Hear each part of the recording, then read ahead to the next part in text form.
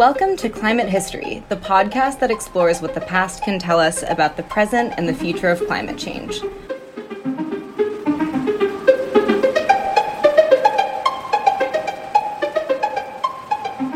I'm Emma Mosswild, PhD student in environmental history at Georgetown University. And I'm Dagmar de Groot, Associate Professor of Environmental History at Georgetown. This month, we're talking about a new article out in Nature, Towards a Rigorous Understanding of Societal Responses to Climate Change. Dagmar de Groot is lead author on the paper, which has 17 other co-authors, including myself, Emma Mosswild. Here's our conversation about the publication and what it means for climate history. So can you describe how this article came to be in its current form as a paper in Nature, and how you got to this point, you and your co-authors? Sure, yeah. So the origins of this article, I think, actually go quite far back in time. And they really started with when I was working on the Frigid Golden Age, which was my first book. And the argument of that book was that in a period of global crisis, as Jeffrey Parker has called it, one of the best known climate historians, when climatic cooling, reduced or interrupted growing seasons, reduced food supplies, provoked famine, starvation, epidemic outbreaks, migration, conflict. In that period, there was a society in the Dutch Republic that did relatively well. And I presented this as a kind of exception to the rule, right? I tried to figure out what were the causes for that exception. And I found, sometimes people have said that, I found that this society was adaptive and resilient. Well, it's a little bit more complicated than that. I found that the impact of climate change on this society, the Dutch Republic, was ambiguous. So you've had some areas where you see, they're climatically influenced disasters, but at the same time, there are well springs of resilience and adaptation that were previously, I would argue, not really thought about, not really considered adequately. And what got me to thinking a little bit more broadly was that the Dutch Republic had been lumped in previously with other examples of societies that did poorly amid one of the coldest phases of this period of climatic cooling that we call the Little Ice Age. For those people who are not familiar with it, that's in the 16th and 17th centuries. So it seemed to do poorly in existing scholarship. And by looking beyond political crises and thinking more about economics and culture and military affairs, I guess, campaigns as they happened, I think I was able to find examples of climate having a more complex influence on this society. And that got me to thinking, well, if I was able to do that for the Dutch Republic, could it be that some of these other societies that are perceived to have undergone crises, really had a more complex experience with climate change, and that there's examples of adaptation and resilience beyond just this, what I've been calling this one exception. And is that the case not only for one of these coldest phases of the Little Ice Age, but maybe for the whole human experience of climate change? And I thought to myself, well, if that's the case, and we can find these sorts of examples of resilience and adaptation, that would be really valuable, not just for how we understand the past, but potentially also for how we use history to better understand the present and prepare for the future. Right? It seems like it would be relevant and important to know if there were sort of common patterns that societies shared or populations shared that helped them respond effectively to climate change in the past, bearing in mind that present day climate change is of a different magnitude than what has been experienced on Earth for thousands and thousands of years. So I kind of had these ideas percolating in my mind, and the question for me was, do I want to write a single authored book that would examine case studies of communities, populations that seem to do well in periods primarily of climatic cooling, but maybe even an anthropogenic global warming so far? Do I want to work on an edited book, right, where I'm drawing from different authors all contributing their area of expertise, so lots of different case studies? Or do I want to see if I can do a co-authored article in a major scientific journal? So kind of wrestled with that for a while. And then actually, it wasn't that long after Trump was elected that, that for some reason this took on a different kind of urgency for me, because I think a lot of us expected after he was elected that carbon emissions would go up dramatically in the United States and that we would lose all this time, right, for confronting climate change. And as we saw in our previous podcast, the real picture is a little bit more, it's a little bit more complicated than that. But in any case, these were fears that I had. So I put in a bunch of applications for grants at Georgetown University for various initiatives, including this one. You know, again, this idea of looking at the past to kind of better understand what we should be doing in the future and in the present. And this was partly accepted. So we got enough money from the Georgetown Environment Initiative. We got enough money to host one workshop. So in that workshop, this was before you came to Georgetown, Emma. Otherwise you would have been part of it.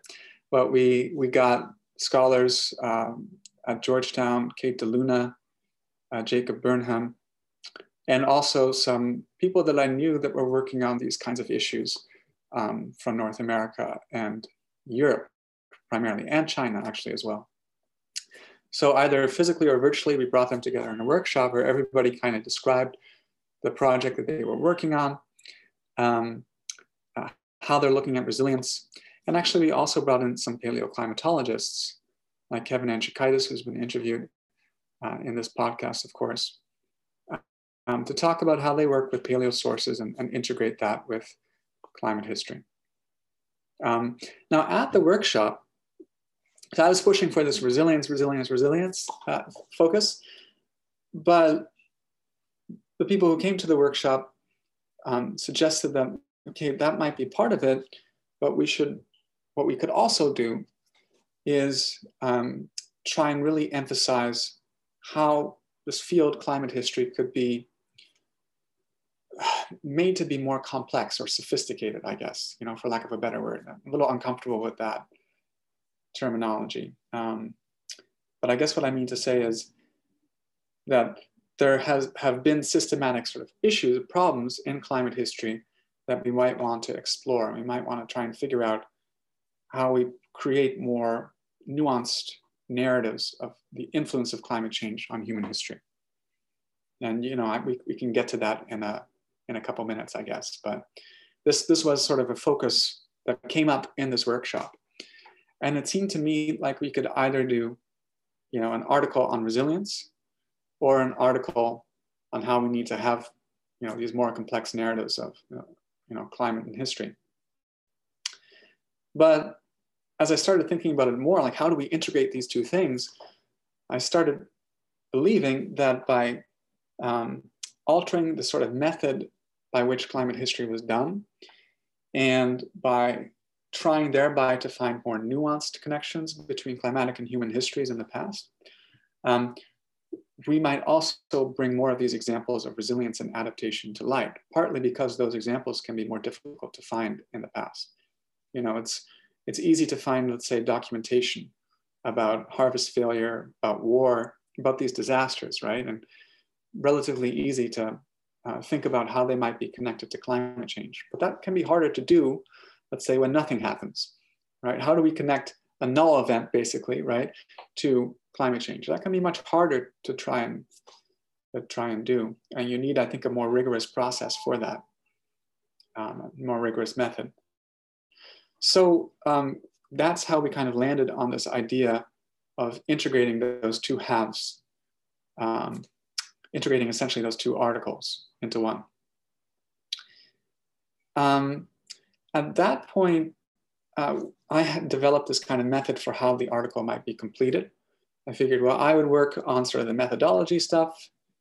Kevin Anchikaitis, Elena Zoplaki, our paleoclimatologists, would work on explaining how, you know, the little ice age was more complicated maybe than some people had thought it was. You know, it wasn't just this period of homogeneous cooling There were all kinds of different climate anomalies, so you got to be careful with how you connect that to human history.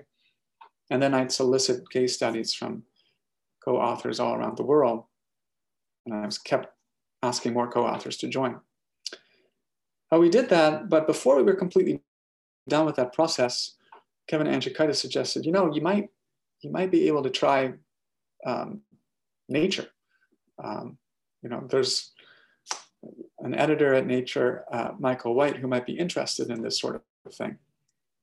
And, for me, and I know that not everybody feels the same way, but for me, Nature, it was kind of a dream that I might someday get something published in Nature. Because, for those of people who are not in academia or maybe more in history than in science or what have you, Nature is, frankly, several orders of magnitude more influential than even the top history journals. Right? You just reach a lot more people, for better or worse, with Nature. And I feel like you have a bigger influence, even, not just in terms of public discourse, but even in terms of scholarly discourse, if you publish in Nature. And so I reached out to Michael White and submitted ultimately a synopsis of our article. And from the synopsis, we went to a rough draft and then another draft and another draft. And finally, we had something that was ready to publish. But this, as you know, Emma, was a long process. It involved a lot of editing, a lot of case studies that have to be dramatically shortened, a lot of hard thinking about methodology, a lot of statistical work that never entered into the final paper. It was a really challenging process, but also one of the most enriching processes that I've been part of. Yeah. I know there's a lot there in that answer. Oh, no, that's great. That's great. So can you break down for our listeners what the main findings of the paper are, what this paper says, and then what you hope others take away from it? The paper argues that there have been systematic problems in efforts to connect climatic change to human history. And these systematic problems, primarily but not exclusively methodological problems, have led to an overemphasis on stories of disaster and collapse in particular. And that if we follow a more rigorous research process, and we can talk about what that looks like, in a couple of minutes, but if you follow that process, you come up with histories that are more balanced, or it's easier to find those kinds of histories that are more balanced. It's easier to find case studies of societies that were at least partly resilient and adaptive in the face of climate change. And I say societies, but what I really mean to say is populations, right? Because it's not just about, no, one society did well and another did poorly. That's part of the problem that we identify, actually, that there are populations within societies that were able to be resilient and adaptive, sometimes at the expense of other populations. But this is an area of climate history that has been underexplored, again, because of those methodological issues that I mentioned. And now, what are those methodological issues? Well, I think the biggest one that we flagged, and we are not the first to do this, but maybe we draw more attention to it than others have done, is the lack of disciplinary integration in the field, right? I'll give an example from my own experience, actually. And I'm one of the people, I think, who has been most integrated into the sciences of, climate historians. But when I started my PhD, of course, I was working on, well, again, this kind of story of the Dutch Republic. And I was collecting, the science of how the climate has actually changed, the paleoscience, the paleoclimatology, and evaluating it myself and trying to determine which articles were better than other articles, and kind of teaching myself about how you reconstruct climate change and which sources might be more effective for different regions, the mechanics of the climate system, etc. So I was doing all that work by myself, and I feel like I gained a fairly good picture of how it all worked by the end. But there is something slightly insane about that, right? Because there's nothing systematic about that, really, right? It's not like I was taking courses. It's my understanding of the climate system and paleoclimatology, I think was up to a certain standard by the time I was ready to publish the book, but it wasn't comparable to that of, I don't know, Elna Zoplaki or Kevin Enchikaitis or these people who have worked on that for a living for a long time. Specialists, in other words, right? So the problem with this kind of field, and this is not unique to climate history, but that you are inevitably working with sources and methods that you can never fully understand as well as someone who has been trained actually in this stuff systematically. An actual, paleoclimatologist, for example. And that lends itself to assumptions and distortions that inevitably would alter the kind of history that you're trying to say. For example, these are just very extreme examples, but there are many more subtle examples. But a lot of people have sort of assumed that the Little Ice Age was this period of climatic cooling. One recent book says it was a period of cooling up to 2 degrees Celsius cooler than the late 20th century average, right? Which would mean that the Little Ice Age was as big in magnitude as global warming might be in the 21st century, right? And that is simply not true, right? That is off by about a factor of 4, even when you're looking at the coolest decades of the Little Ice Age. When you're looking at the whole period, it might be off by a factor of 10, an order of magnitude, right? And so if you're making that mistake, of course, the links that you make between climate change and human history are going to be distorted, because a cooling of 2 degrees Celsius would have to have an impact on just about every aspect of human life that would be profound, right? Whereas a century scale cooling of several tenths of a degree Celsius globally, you would not think of it the same way, obviously, right? How big the impact would be on human history. So one of the things we call for is just this greater interdisciplinary integration to create more accurate history. And one of the best ways to do that, although I should say not the only way to do that, we're careful to say that too, is to work in what we call, and what others have called, John Holden, for example, consilient teams. So what that means is, okay, you get some historians, some, let's say, archaeologists, some paleoclimatologists, working together from the ground up. So it's not like the historians conceive of the project and then bring in the scientists, right? Or the other way around, which I've been part of as well. No, you all kind of imagine the project together and then see it through together as a real team. So that is one of our recommendations, but by no means the only one. Can you talk a little bit more about how the framework that the paper proposes could or will revolutionize the field of the history of climate and society, broadly construed? Before I answer that question, I think I need to double down on what I view as being kind of the core challenges in the field, and I guess more broadly, the most influential ways in which the field has been done. And I think since the days of the first people who did the history of climate and society, so Ellsworth Huntington at the beginning of the 20th century, for example, all the way through the present, there has been a focus on large spatial and temporal scales of analysis to some extent. And there's been a focus, right, on connecting periods of climatic cooling and in some cases drawing droughts to harvest failures, to epidemics, to conflict.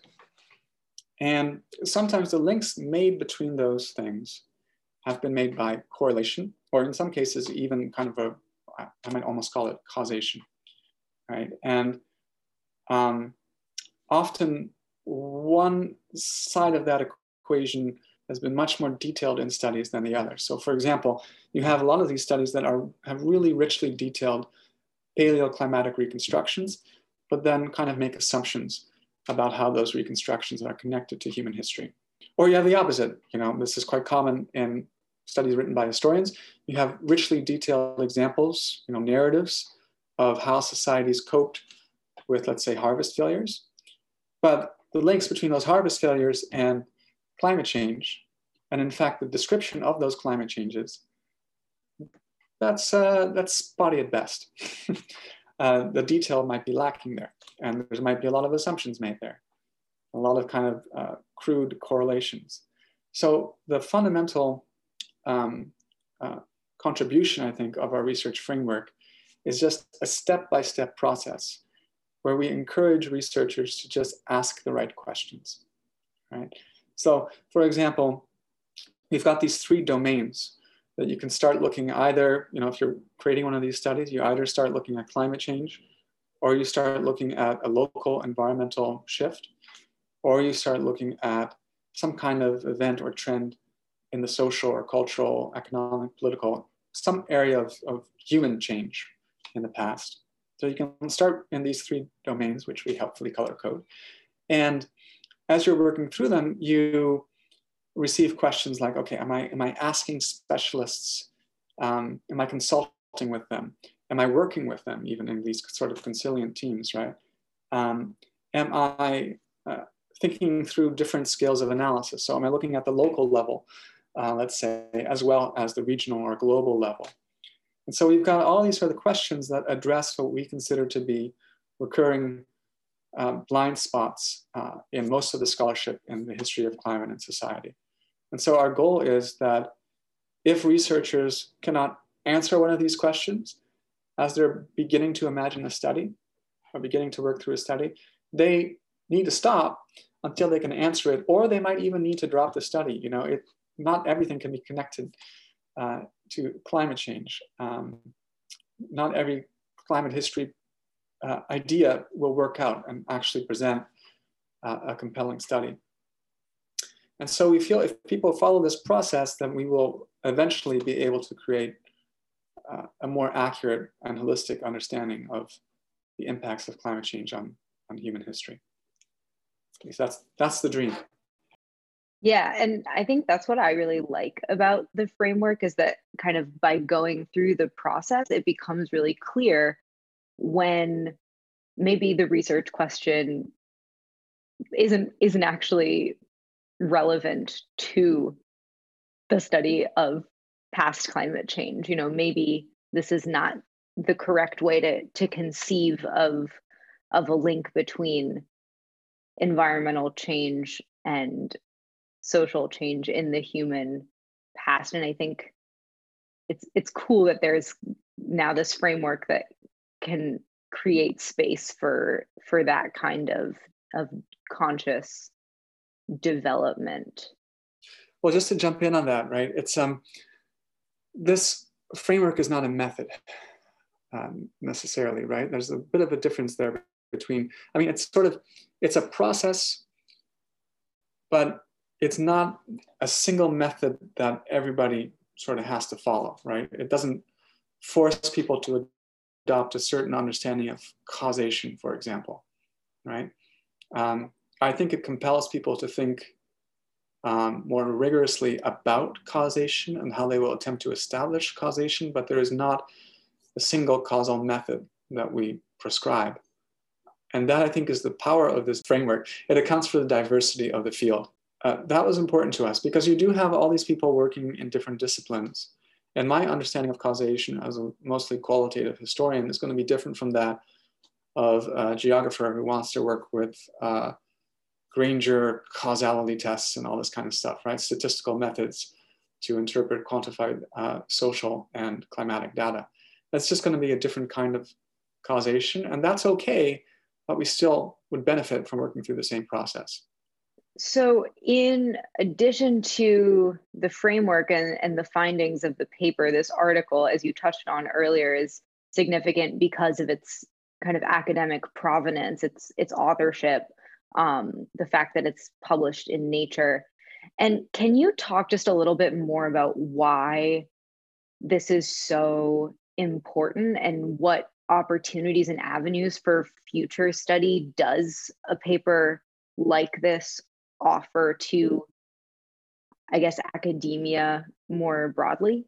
There's a number of different ways to answer that. I'm going to start with the significance of this article for efforts to understand the past and the impacts of climate change on the past. First of all, it is a major advance for scholarship, especially qualitative scholarship, and that's very important, that looks at the impact of climate change on history. That scholarship has not featured all that much in Nature. The qualitative scholarship has barely featured at all. I think this is actually the first article, certainly with a lead author who's a climate historian, that's been published in Nature. And it is one of the few articles with many authors who are historians that have been published in Nature, as far as I know. So it's kind of a major leap forward in the reach, the particularly qualitative scholarship in the history of climate and society, or climate history, has had. And I'm hoping that it also leads to a deeper integration of that sort of scholarship in policy documents, like, for example, the assessment reports of the IPCC, which have included some reference to climate history, particularly the statistical school of climate history, or the history of climate and society, but very much in passing, and even attempts to sort of forecast the impacts of global warming on the future almost never draw on history. In fact, history is a discipline that's rarely featured in those efforts. And I'm hoping that this begins to change that, or maybe even do it by itself. Also, and I think this is really important, although it was sort of something that we thought of later on in the editing process, but including in this podcast, we've always used the term climate history, right, to describe this sort of scholarship that connects climate change to human history. But now we coin a new term, the history of climate and society. And that is inherently a transdisciplinary term. Climate history is very much associated with historians, but it's clear, right, that this scholarship involves not only historians, but also archaeologists and geographers and geneticists and linguists and paleoscientists. The list goes on and on and on. And it could, in fact, incorporate even more scholars from different disciplines. And so what we needed was a term, overarching framework for that will now be associated, partly because it's been published in such an influential journal, with that whole field, not just the historians working in the field. And that then might lead to closer integration, exactly what we call for, closer integration between specialists in different disciplines. It's also, in my view, important to publish this in Nature, because there's been there's an enormous amount of effort towards mitigation, climate change mitigation, right, which is phenomenal, of course, goes without saying. And there's an increasing consideration of environmental justice, which is equally important. But adaptation, in my view, adaptation to build resilience to climate change is kind of a distant third, maybe second, but it's certainly not viewed as, on par with mitigation. And the efforts towards it are not, at least in this country, are not comparable to those which are now beginning to go to mitigating climate change. And in a sense, it's a false dichotomy, because the more you mitigate, the less you have to adapt, right? But we know, regardless, that we already have to do more adaptation to warming as it stands today, 1 degree Celsius of warming relative to the late 20th century average. And we have to do an awful lot more adaptation in the future. And this article, at least in part, shows that societies have been able to cope with climate change by adapting, sometimes in pretty dramatic ways, sometimes in order to build resilience. And that, I think, is a very powerful lesson that will now reach, I hope, a lot of people through this article. That the past tells us not only that societies were vulnerable to climate change and that they endured crises as a result of climate change. That, by the way, we're not suggesting that that wasn't the case in this article. The past does show us that, but it also shows that societies have been able to adapt effectively, and we had better get on that ASAP, both in this country and in other countries. So just in terms of shaping public discourse, I hope that this article has big reach. And I want to go back, I was talking about qualitative climate history and how this is one of the first qualitative articles to be published in Nature. I think that's really important too. You know, there's often this assumption that quantitative, something that can be quantified and modeled, that presents a higher form of knowledge. And of course, that is an assumption that's intimately connected to the sciences. And it yields a certain hierarchy of knowledge and systems of knowledge that I think have discouraged consilient approaches in the history of climate and society. Right? It's a little bit more complicated than that, the reasons that these kinds of approaches have been discouraged, and we can talk about that from different perspectives in a couple minutes. But I think at least part of the problem has been that there has been this assumption that there's a hierarchy of how knowledge is created, with kind of qualitative historical methodology at or near the bottom. To have something like this published in Nature, you know, shows that that is not the case, and reveals that, you know, the people who are in charge of these journals now increasingly accept that there's other valid ways of constructing knowledge. And that if you pursue that kind of knowledge, you can get published in a journal like Nature. And I actually think that is extremely powerful and hopefully will be influential. So those are a few different reasons why I think this matters so much. Yeah, and I'm really glad that you brought that up, because I want to ask about this kind of collaborative scholarship, and if you can share some of the benefits and the challenges of this kind of work, you know, with the hope, like you said, that it'll become more common. And then, as we frequently ask on this podcast, what you would recommend to others interested in doing this kind of work, or in, you know, in publishing in this manner. Sure.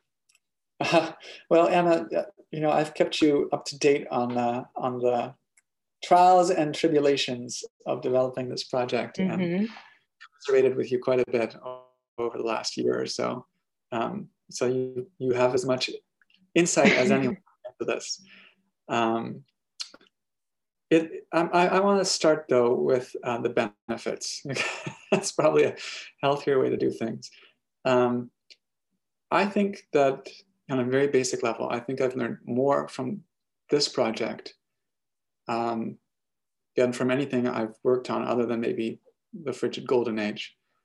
And there have been lessons about, you know, disciplines that I knew about but wasn't an expert in. And there have been lessons about process and project management and that sort of thing. In terms of working with, you know, we have almost 20 co-authors that are part of this paper. So this paper is a reflection of their brilliance, hard work, and their unique perspectives. And I want to highlight that in this interview. You know, it's not just me who did this. We've got a lot of great people working on the project, including yourself. And I learned from everybody, right? So of course, everybody contributed case studies. Almost everybody contributed case studies. Everybody contributed something valuable to the paper, whether it was scrutinizing methods and statistical approaches in climate history, which is of course what you did, particularly around agriculture, or you know, providing new insights about the economic history of market integration in Europe and beyond, or case studies from many different parts of the world, or in the case of Kevin Antiochaitis and Elena Zablocki, these kinds of rigorous and really cutting edge descriptions of what we now know about the Little Ice Age, how we should interpret diverging climate reconstructions using different source ensembles, paleo source ensembles, or different statistical methods. You know, I learned a lot from everybody's contribution. And particularly I learned a lot actually from working with Kevin Enchikaitis. So I want to shout out to Kevin Enchikaitis, who's starred already, as I already mentioned, on this podcast. That was a really fruitful collaboration, and we probably sent like 100 emails to each other over the course of the last year and a half. But it just taught me, you know, there's plenty of things I didn't know, even about paleoclimatology and historical climatology, as my child screams in the background. let's keep that in. It just it shows the unique work environment. A little bit of local color, yeah, I like it. Yeah, unique pandemic work environment. I also learned how to work alongside children, while writing a Nature article. That was fantastic. But yeah, you know, there's a lot that I didn't know about areas that I thought I knew more about than most climate historians. And you know, there's mistakes that I was going to make in this article that Kevin Enchikaitis scrubbed out of the article, put it that way. And so I think that was really helpful. And together we also developed this, you know, working in a team, we kind of developed this method of interrogating our work and openly criticizing it, right? That is actually a big part of this article, that a lot of the problems that we identify in this field, we made ourselves. We acknowledged that we made them in our previous scholarship, that we were making them again in this article, and would have actually made them in the published version had we not all been working together. So it was kind of like a super peer review, right? Where 20 people all look at each other's work, and in a very multidisciplinary way, interrogate that work. So, you know, a lot of the case studies Kevin Enchikaitis and others went through and identified problems with how they're using paleoclimatic evidence. Or, you know, I and other people went through and found, you know, the links you're making between, let's say, the harvest failure and the social response are not as convincing as they might be because you're leaving out the mechanics. That's another big part of our process, actually, the mechanics by which things happen. Probably should have stressed that a little bit more earlier. But a lot of times people forget about these mechanics, right? It's not just enough to show correlation, you have to show causation through a bunch of interlocking processes. We really emphasize that. So a lot of the most important insights in the article are the product of discussions between you know, a group of people, which we wouldn't have had without well, this kind of conciliant approach. It's also because we had all these people working together that we were able to publish in an article in a journal like Nature. If it was just me, right, or just a couple of historians coming up with something, the odds would be a lot lower that we could get it published in Nature. You know, that's another thing, right, that I learned, is how to kind of craft, you know, this is a Nature review, so it doesn't, you know, follow the typical structure of a scientific article, but how to write in a way that is accessible to scientists and really to people in every different possible kind of discipline. Then I mentioned project management too, and that was one of the most enriching parts of this whole process. You know, basically you learn how to, it's almost like running a small business, right? You learn how to manage a team of 20 people and solicit their contributions, recruit more people, deal with potential issues, friction, you know, get outputs from different people, the delicate process of actually doing that interrogation of people's contributions, right? Some of which were already published elsewhere. It was a real process, as you know, incorporating divergent ideas for what the final article should look like. It was really challenging, but by doing it, I think you learn how to manage these projects a lot better in the future, and you know, how to assign goalposts and how to keep people up to date in a way that's constructive. There's a lot of these sort of elements to designing a project like this that you're not really taught, at least not with a history PhD, right? But I think are valuable, really not just for this kind of work, publishing a co-authored article, but also if you're in academia for service obligations, or if you're outside of academia, obviously often you have to run teams of people, or even for teaching. In my case, I think it's helped me to be a clearer teacher as well, to give students a better understanding of my expectations and their responsibilities, put it that way. So it's had a lot of benefits for me. The drawbacks, however, I don't want to sugarcoat. One drawback that you and I have discussed is fundamentally, it has to do with the nature of the historical profession. And it's not just the historical profession that has this problem, but we really prioritize single authored publications, right?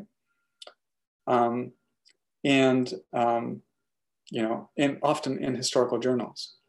So a co-authored article in Nature in many different departments is not going to be viewed in the same way as a single authored publication in, I don't know, let's say Past and Present, which is for those of people who are not in the historical profession, that's a very influential journal in history. Even though, the influence might be much greater and the amount of work involved might be much greater as well.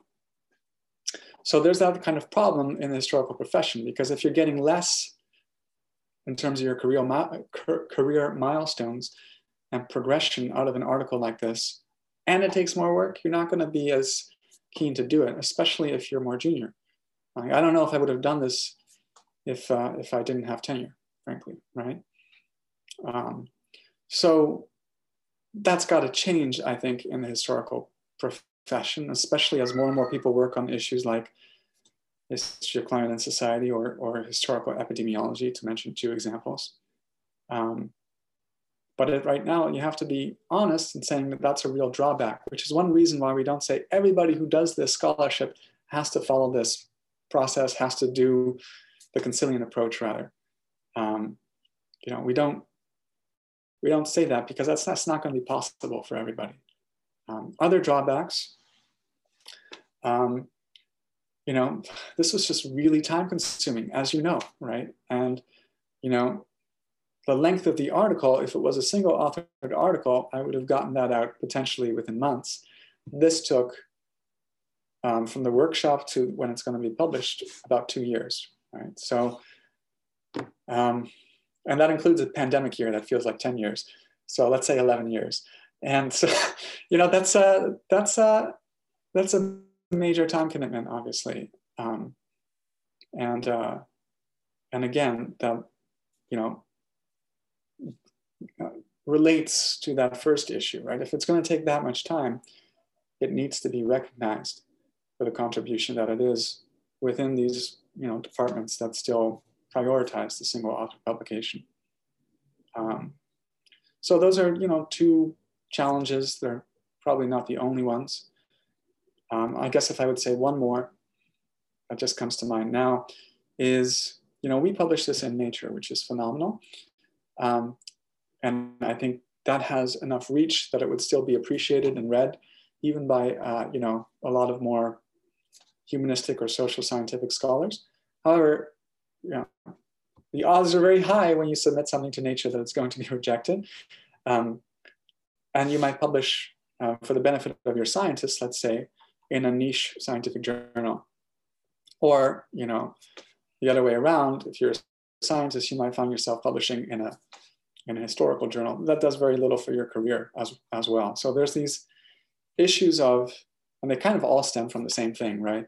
That disciplinary cooperation and its side effects are not sufficiently appreciated by some departments and some disciplines.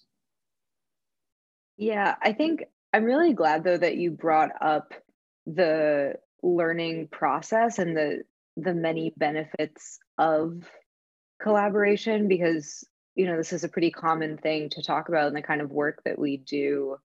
And I don't think that I hear enough people talking about just the actual process and how useful and constructive it is. There's a lot of talk about we should do more of this, and this is the way to do it.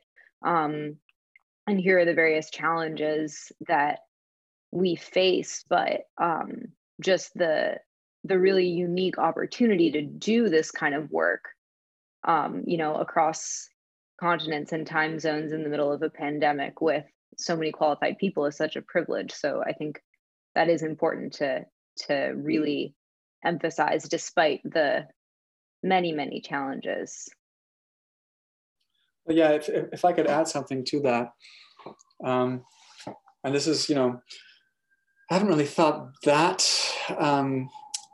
much about how to articulate this, but in terms of the sort of the best practices, I guess, that I learned partly through this project, and frankly, partly through running stuff like historicalclimatology.com, Climate History Network, it would be that what you really need is to keep everybody focused on a set of time-sensitive goals, right? This cannot be a kind of meandering process.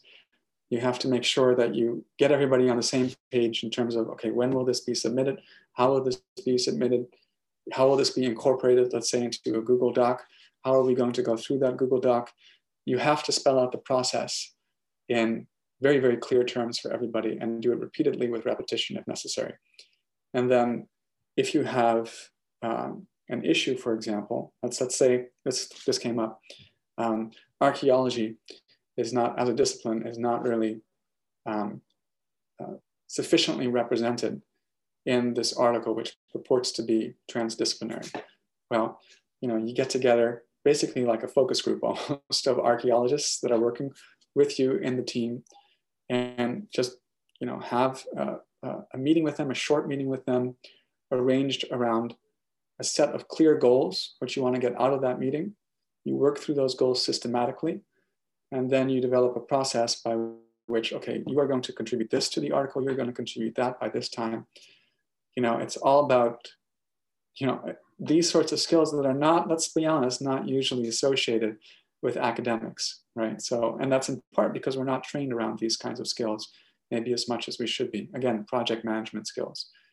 And then throughout, one thing that I really prioritize, I hope, as you know, in many different aspects of who I am, I suppose, as a professional, is having an open exchange of feedback and an equal exchange, actually, as well, which I find really important. So creating these opportunities for people to constantly tell me what I'm doing wrong, what we should be doing better, how we can improve the kind of product that we're all working on together, having something that's truly the product of a collective, rather than just, hammering something out by yourself and then seeing if people like it, basically, right? But that's key to this too, that these projects have to represent the genuine interaction of diverse perspectives across disciplines, and in this case also across cultures and countries, right? And so, frankly, seniority levels as well, from the ground up, right? That is something that's really central to what we're proposing here for the field. I want to shift gears and ask a little bit about popular audiences and the general public and how they might encounter this work. And, as you mentioned, and as we all know, this paper is published in Nature, an academic journal, which a non-academic person on the street may have heard of, in contrast to something like Past and Present.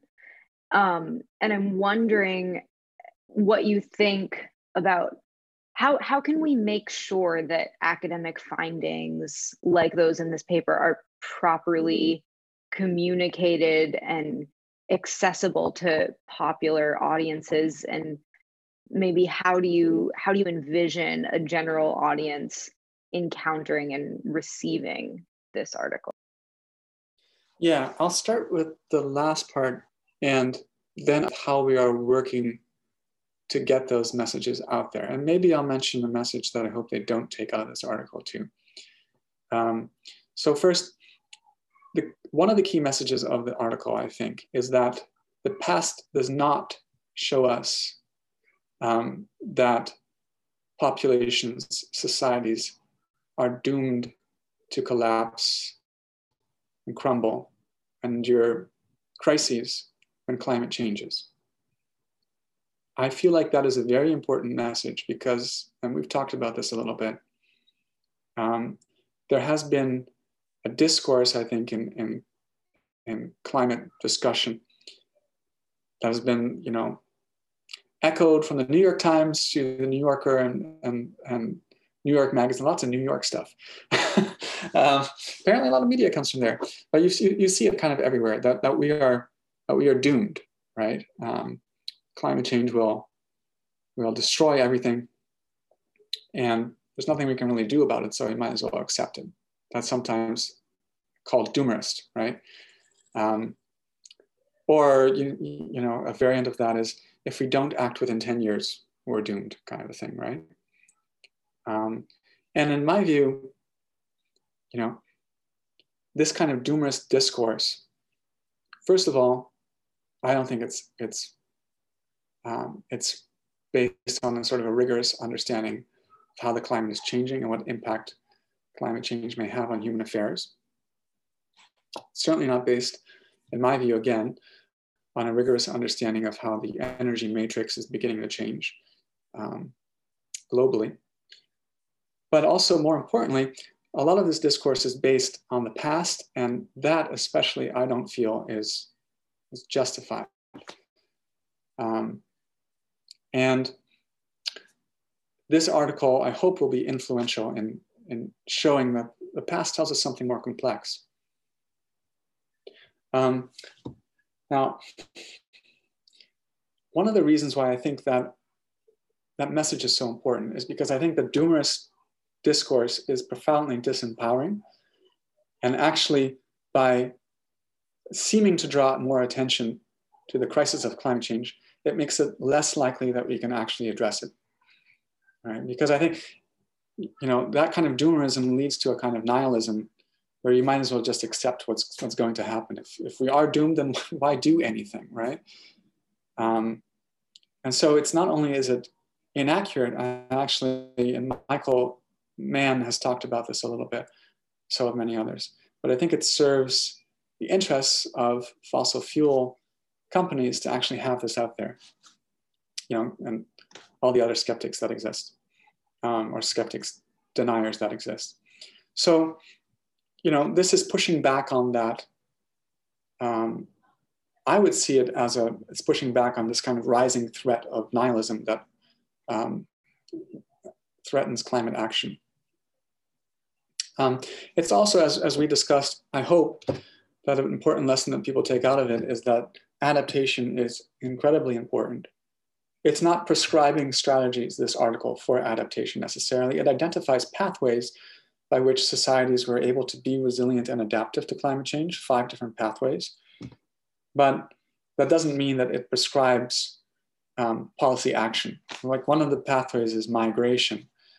And while migration within a country's borders might be advisable, for example, migration from areas of California that are most prone to wildfires, it doesn't give the specifics of how we should migrate from those areas and what policy should be implemented. However, it does, I hope, give people an understanding that, adaptation has to be nearly as important as mitigation, and has to be a part of environmental justice going forwards. To be able to say, okay, the city is now adapted to, let's say, the worst case scenarios of sea level rise over the past 150 or over the coming 150 to 200 years, let's say, right? That's the kind of adaptation, and there's so many others, in the United States that relate to the power grid, for example, and how that has to be modernized. the list goes on and on and on and on. But adaptation has to be a priority. So I hope that that comes out too. One message that I hope will not come out, and that we are going to have to work in order to prevent from coming out, is this idea that the past shows us that climate change is not a big deal.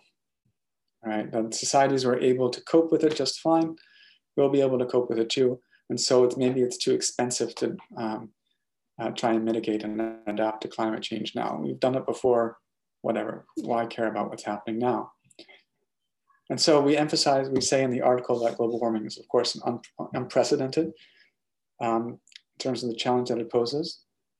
But in our media strategy, which I'll discuss in a moment briefly, in our media strategy, we will also kind of hammer home on this point, right? That the past shows us that modest climate changes, which we identify with the Little Ice Age, an earlier period called the Late Antique Little Ice Age, also a period of cooling.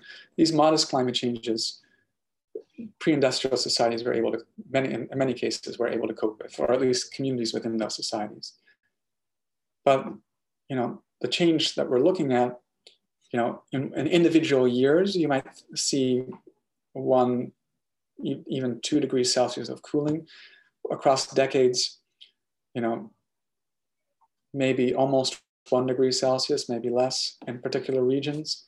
But globally, you're looking at several tenths of a degree Celsius, right? And, if we don't do anything, according to business as usual scenarios, there's some controversy about this. A lot depends on how sensitive Earth's climate is to carbon emissions and some other things, but we might be heading to 3 degrees Celsius of warming over the course of the 21st century, right? So just the magnitude of change, and that's warming globally.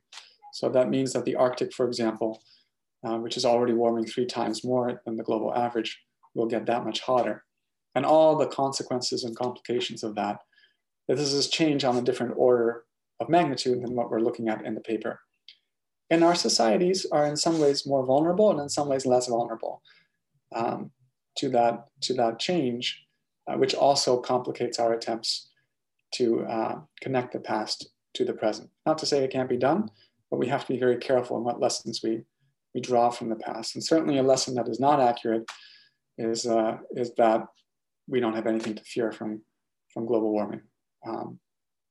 So we want to emphasize that in our media strategy. This is still one of the greatest, if not the greatest, crises that we face in the decades and maybe even the centuries to come. Now, in terms of how we're doing this kind of media strategy, this is very, very different from how you might approach writing an academic article in a different discipline for a different paper, right? Because nature has so much reach. In fact, nature itself sends a message to press offices at universities for co-authors of its articles. Because it has so much reach, you do have to try and craft a strategy for how major articles in Nature are received in the press. And so that entails doing things like writing a press release, and maybe even writing a policy brief, having a set of questions and answers that co-authors have ready for them for how they might relate to the media, that structures their interactions with the media. Having co-authors also reach out independently to their press offices at their universities. So it's not just Nature, but also the co-authors who are bringing this to the attention of universities. That's a whole push that hopefully will frame how the article is received by the public. And, I did some of that around my first book. Editors work with you to do that if you publish in trade press books, but certainly I never did that for an article in a journal. And I never did that to this extent. So that's another area where it helps to work in a team, right? Because you greatly magnify your voice potentially if you are working with people in, let's say, 10 different universities and institutes who are all working through their press offices. It gives the article a lot more purchase. So I just want to wrap up our conversation by asking what your hopes for this project are as it finally goes out into the world. You've mentioned, kind of touched on this already, but as we know, in pandemic time, we've been working on this for 11 years. So, and in real time, it's been, it has been years in the making. So what are your hopes for this paper? Yeah, I want to talk about my hopes for the paper, but also, I guess, the impact that the paper at least has on my career and how I think about my work. My hope for the paper, my dream for the paper, and this is just a dream, I don't know if this is going to be a reality or not. I always find it difficult to know when something's going to be popular and influential and when it's not, although getting something published in Nature is a good start. My dream is that it will encourage a new kind, not a new kind actually, but encourage a more rigorous kind of scholarship in the history of climate and society that is much more trans, multi, inter, cross, pluridisciplinary, and that pays more attention to examples of resilience and adaptability, which I should say that archaeologists have looked at for quite a while, but I think other people in this kind of matrix of scholars who look at the past climate, they have not.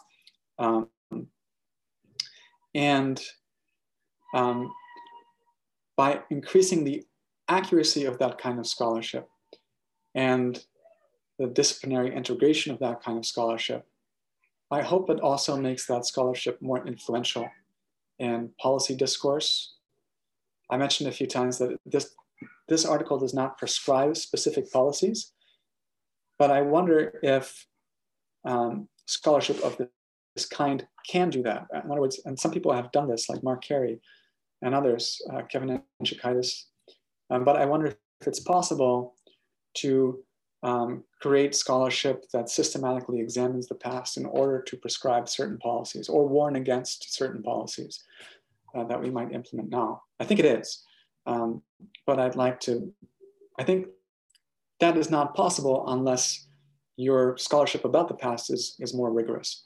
So I hope we can get there as well. And maybe I hope also that it can encourage a new integration of disciplines that has not been attempted before really in the history of climate and society. Like one of our peer reviewers suggested, well, what about psychologists? Could they contribute to this kind of work as well? And I say, why not, right? There's so many different opportunities for people in different disciplines to contribute. Hopefully this will encourage that kind of scholarship. And maybe even it will also, from my perspective as a historian, encourage historians to think a little harder about how we value collaboration, especially across disciplines, right? This article, again, I think this was about as much work as you would put into a short book. And, that should be valued, in my opinion. And I'm not saying it's not valued at Georgetown, but I would hope that it's valued in every place and in every department. So those are some hopes I have. It's, well, you know this, it's one of the things that I'm, if not the thing that I'm proudest of with this article, is that it represents the contributions of people of many different seniority levels, right? From full professors to graduate students. And I think that is actually also a really valuable lesson, because it's not like the graduate students provided less valuable input, right? It was really helpful to have those fresh perspectives as part of the article. And of course, I'm hoping that that provides a boost to the careers of the graduate students, but it also provided a boost to the article. And, it's not exactly uncommon for graduate students to work with professors in scientific collaborations, but I have a feeling that it's less common in thoroughly transdisciplinary collaborations. But hopefully this will also encourage that cooperation and participation of graduate students in these projects. Of course, I think a lot about public discourse. I've come to profoundly hate Twitter, as you know, and I've ranted and raved to people about how much I've started to hate social media, because it's just, for me, it is a kind of public engagement that is ultimately usually unfulfilling.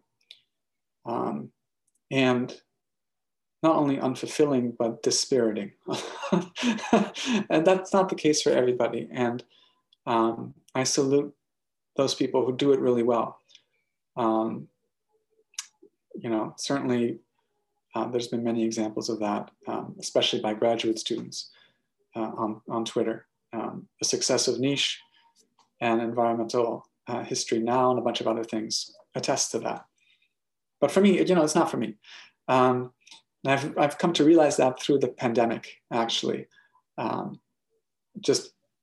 been forced to spend less time on social media because any spare time I have now goes to childcare, and I've been happier for it. I hope that this, however, has an impact on public discourse because I still care just as much about that. And for me, this kind of presents a way of maybe influencing and shaping public discourse that's less anchored to social media and maybe more constructive and productive for me. And again, I really hope it raises awareness about the need to put adaptation to have that kind of be a central component of climate action, and also raises awareness of the possibilities for climate action, that we're not doomed.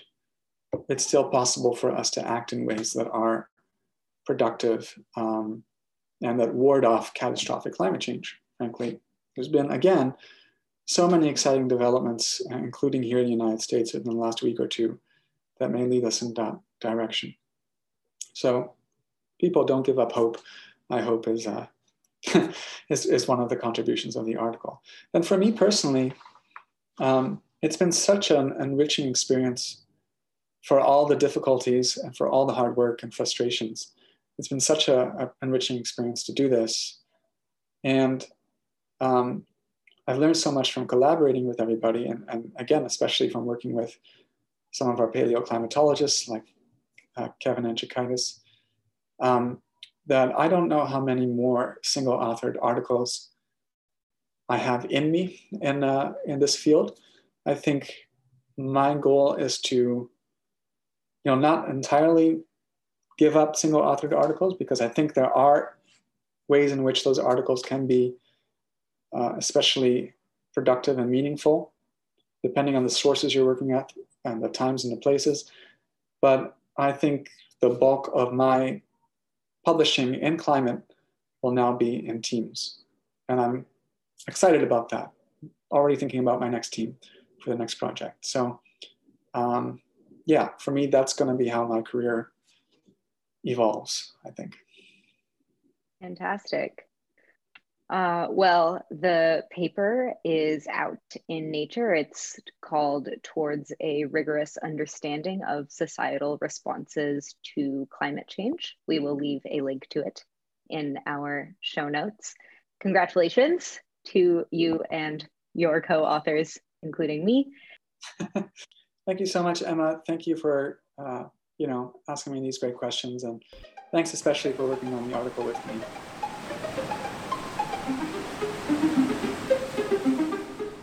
To learn more about climate change in the past, present, and future, visit historicalclimatology.com. You can also follow us on Twitter @ClimateHist. Thanks for listening to the Climate History Podcast.